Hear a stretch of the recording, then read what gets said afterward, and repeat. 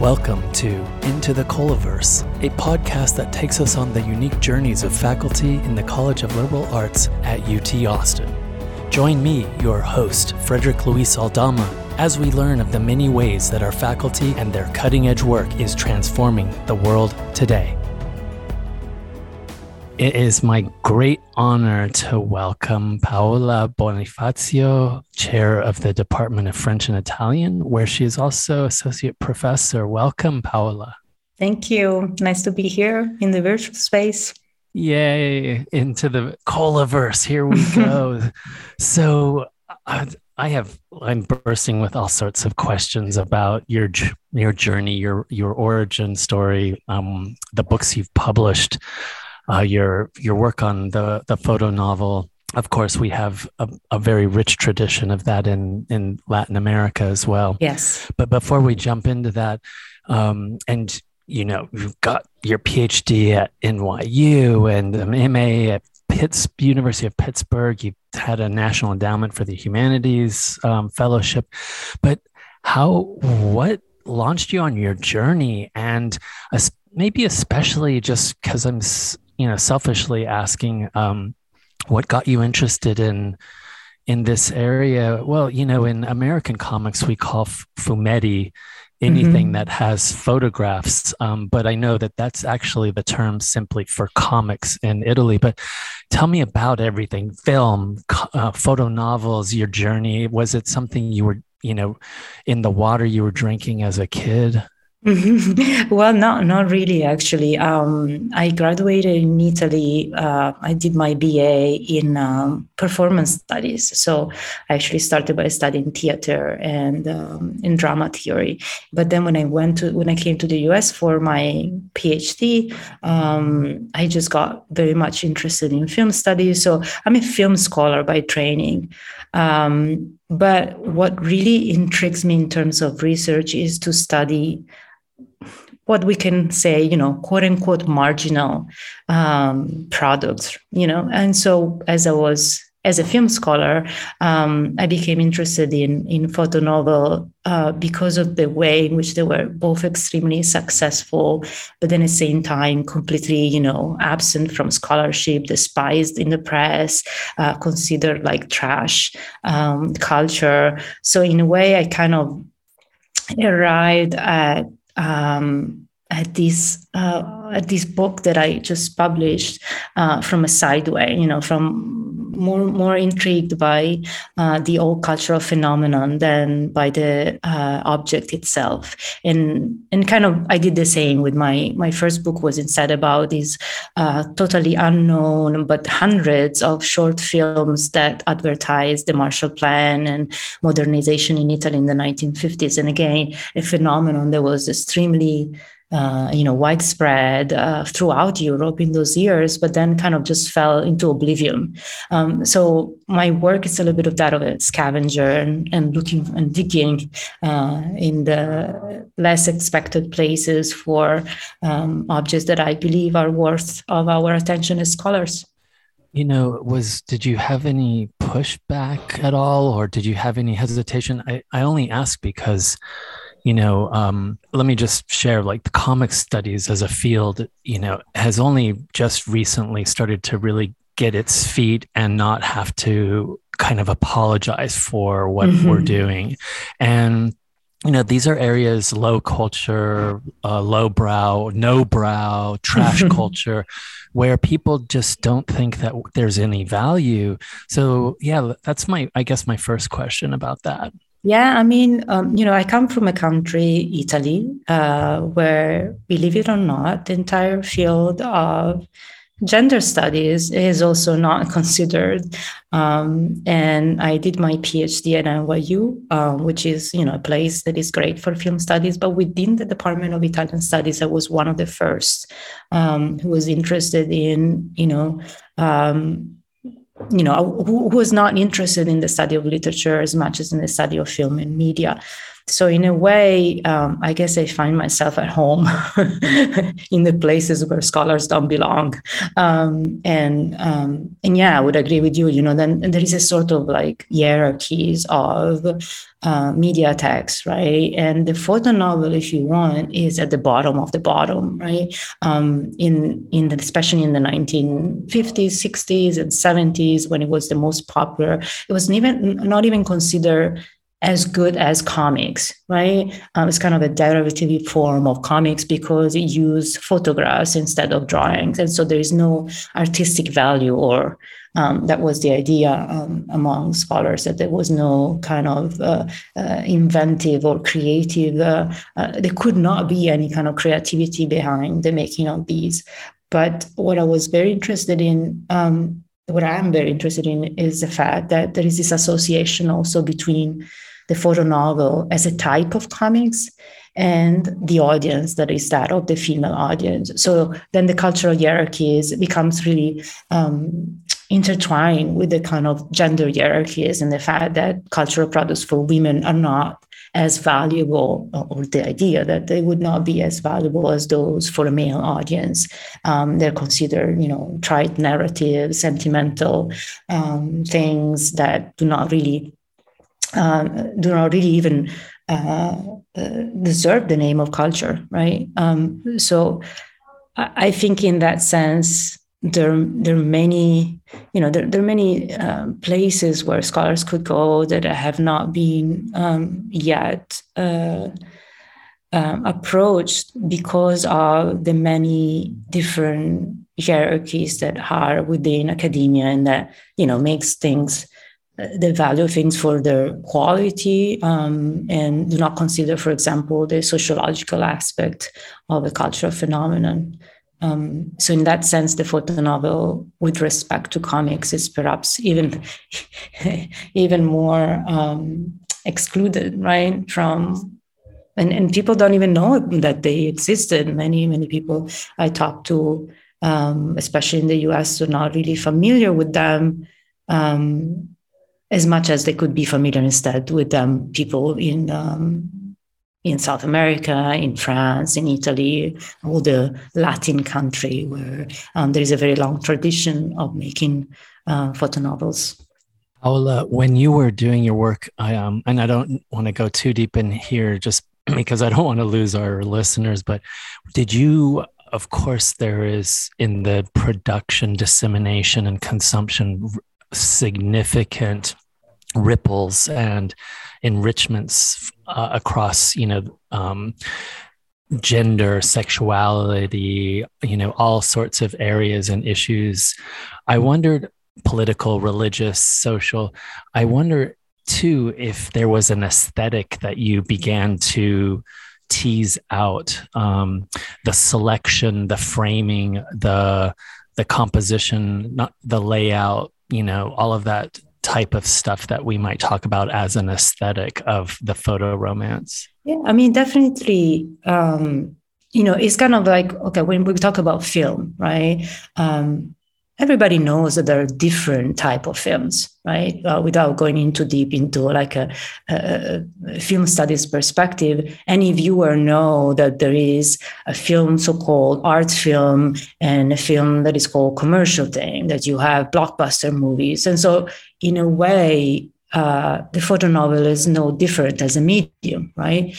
And for example, today, there are several artists who experiment with the medium of the photo novel. That is the very idea that you can write a story by means of photographs, captions, and yes or no balloons, right? So like in a comic, sometimes you may have a photo novel that has only caption and photograph. So the medium itself then has a variety of, like, it's as open as any other medium to experimentation, and therefore also to aesthetic experimentation, right?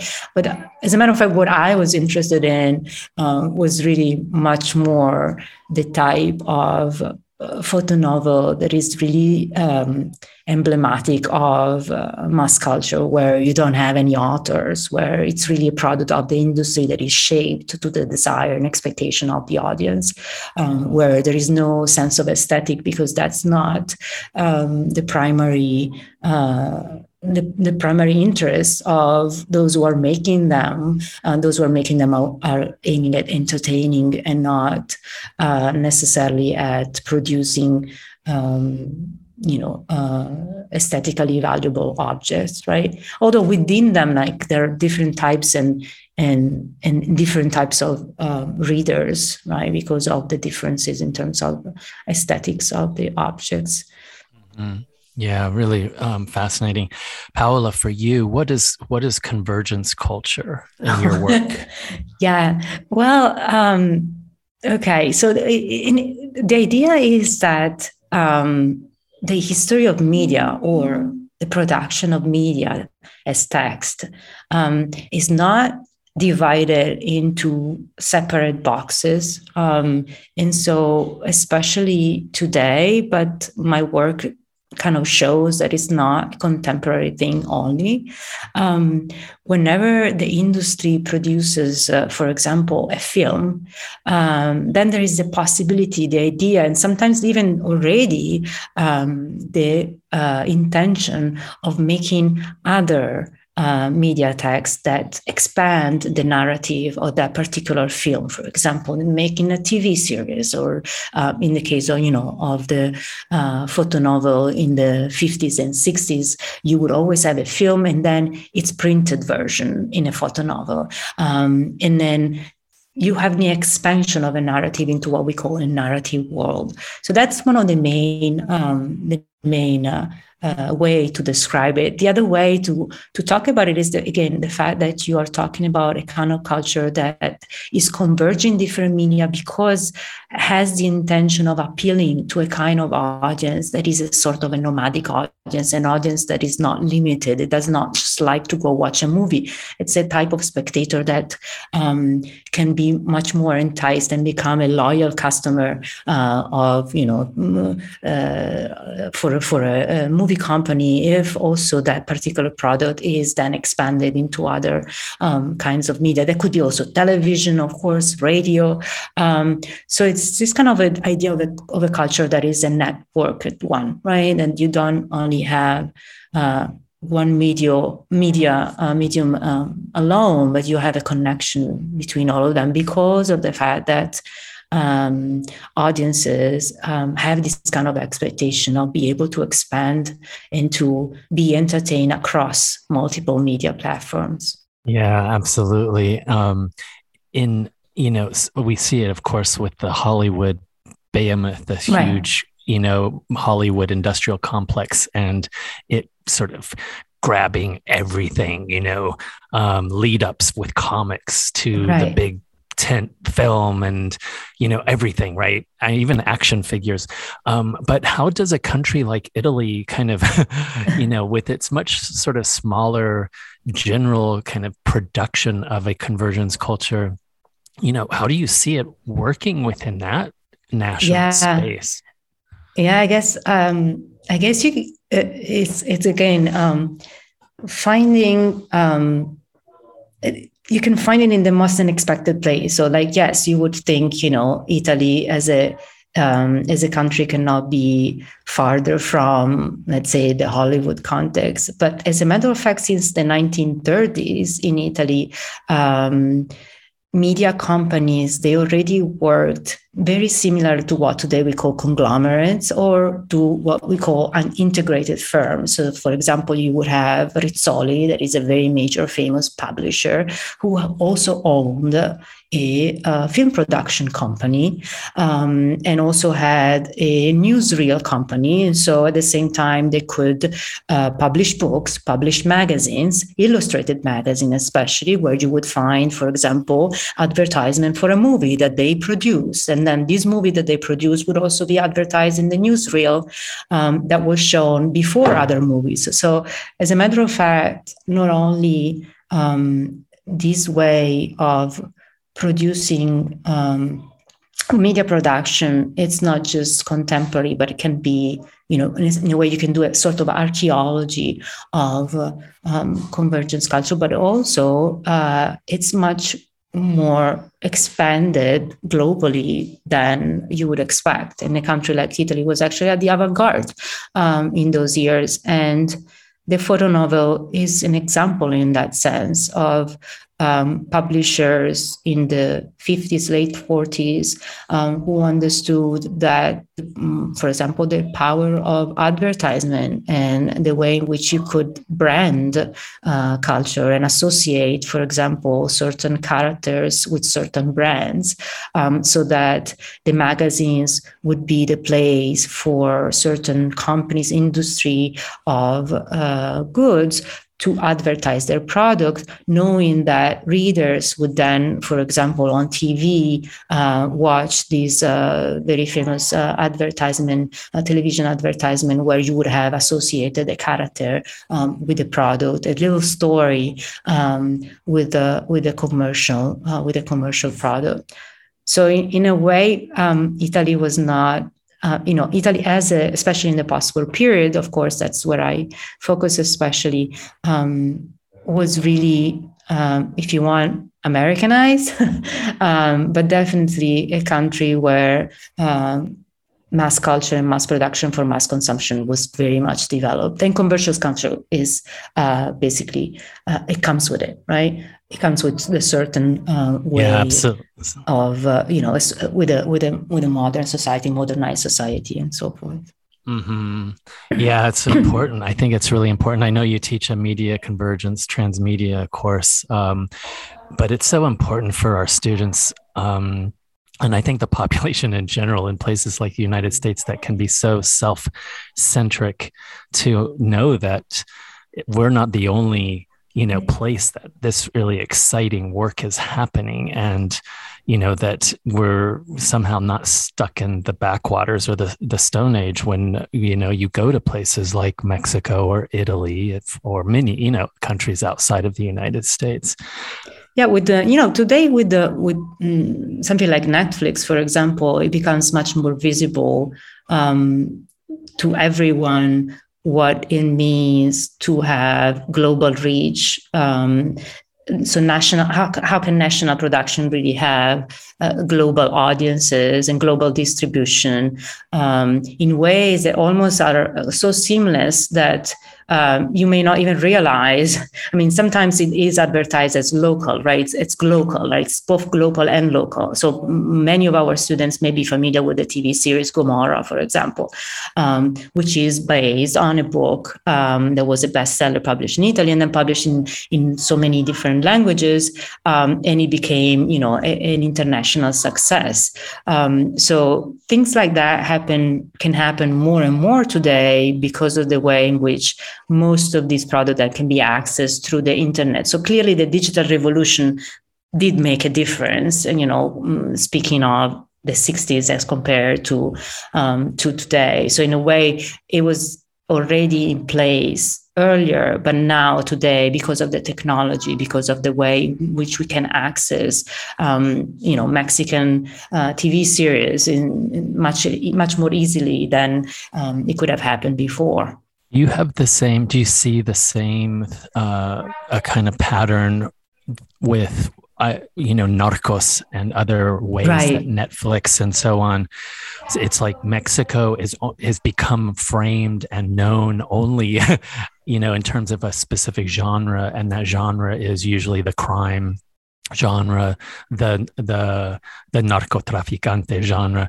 And, I was just thinking about Gomorrah, you mentioned that. And, very often when people think of, the great stuff coming out of Italy today in the contemporary moment, they turn to things like Gomorrah. But what are you seeing? Well, I'm happy to be able to say right now that, you do have Gomorrah, but you also have The Brilliant Friend. right? So and I don't know if you're familiar with that, but it's an HBO series based on very famous quadrilogy of books by Italian writer Elena Ferrante, and it's a story about female friendship in Naples. So the location is very much the same as Gomorrah, but the narratives are instead really about the friendship between these two girls, and then follows the story of these two girls throughout Italian history, goes to adolescence and then adulthood. And so it does both cater to a different kind of target audience. One was not just associating the country of Italy with mafia, which has a very long tradition. So I don't think there is nothing wrong with that in the sense that the appeal of Gomorrah, it's definitely connected to a very long tradition and appeal of mafia movie from The Godfather and so on. But I think The Brilliant Friendly, for example, is a very good example of how also alternative kind of narratives can become of a global appeal, and the success of The Brilliant Friend, I think, is a demonstration of that. Highly recommend it if you haven't watched it. Yeah, let's tell our listeners for sure. I've seen it, at least the first season. My Brilliant Friend, so good. Paola, where do you see your work? Where do you see kind of the convergence work, the work at the cultural production at the margins of Italy in the proximate and near and even maybe distant future? Well, right now I am very excited. I'm working on a new project on the Italian Western. I kind of developed also very much a passion for genres and genre film, and the photo novel considered not only. So this association between gender and genre. So photo novel being mostly about, melodrama or romance connected to a female audience. And now I'm really looking into instead the Western genre, both as, again, kind of an epitome of this cultural transmission between the US and Italy, as well as a type of media product that definitely was not born a masculine one, but it became one because of the way in which the industry really favor gender labeling and this association between, for example, the Western and boys, or later on when in the earlier period, and then later in the 60s with the spaghetti Western, clearly an adult masculine audience. So I'm reading a lot about Buffalo Bill, the Wild West show in Italy. It's a lot of fun. Beautiful, amazing. And I so look forward to this next work of yours, this next book. I want to just thank you, Paola, for taking the time to share a little bit about your journey and what you're doing, and the significance and importance of the work that you're doing in these very specific areas that have otherwise not been given the opportunity to shine. Thank you, Paola, so much. Thank you for having me. It was a pleasure. Into the COLAverse is produced by the University of Texas at Austin's College of Liberal Arts. Sound engineering by the Liberal Arts Instructional Technology Services. You can find Into the COLAverse podcasts on Apple Podcasts, Spotify, and Stitcher. Thanks for listening, and see you next time.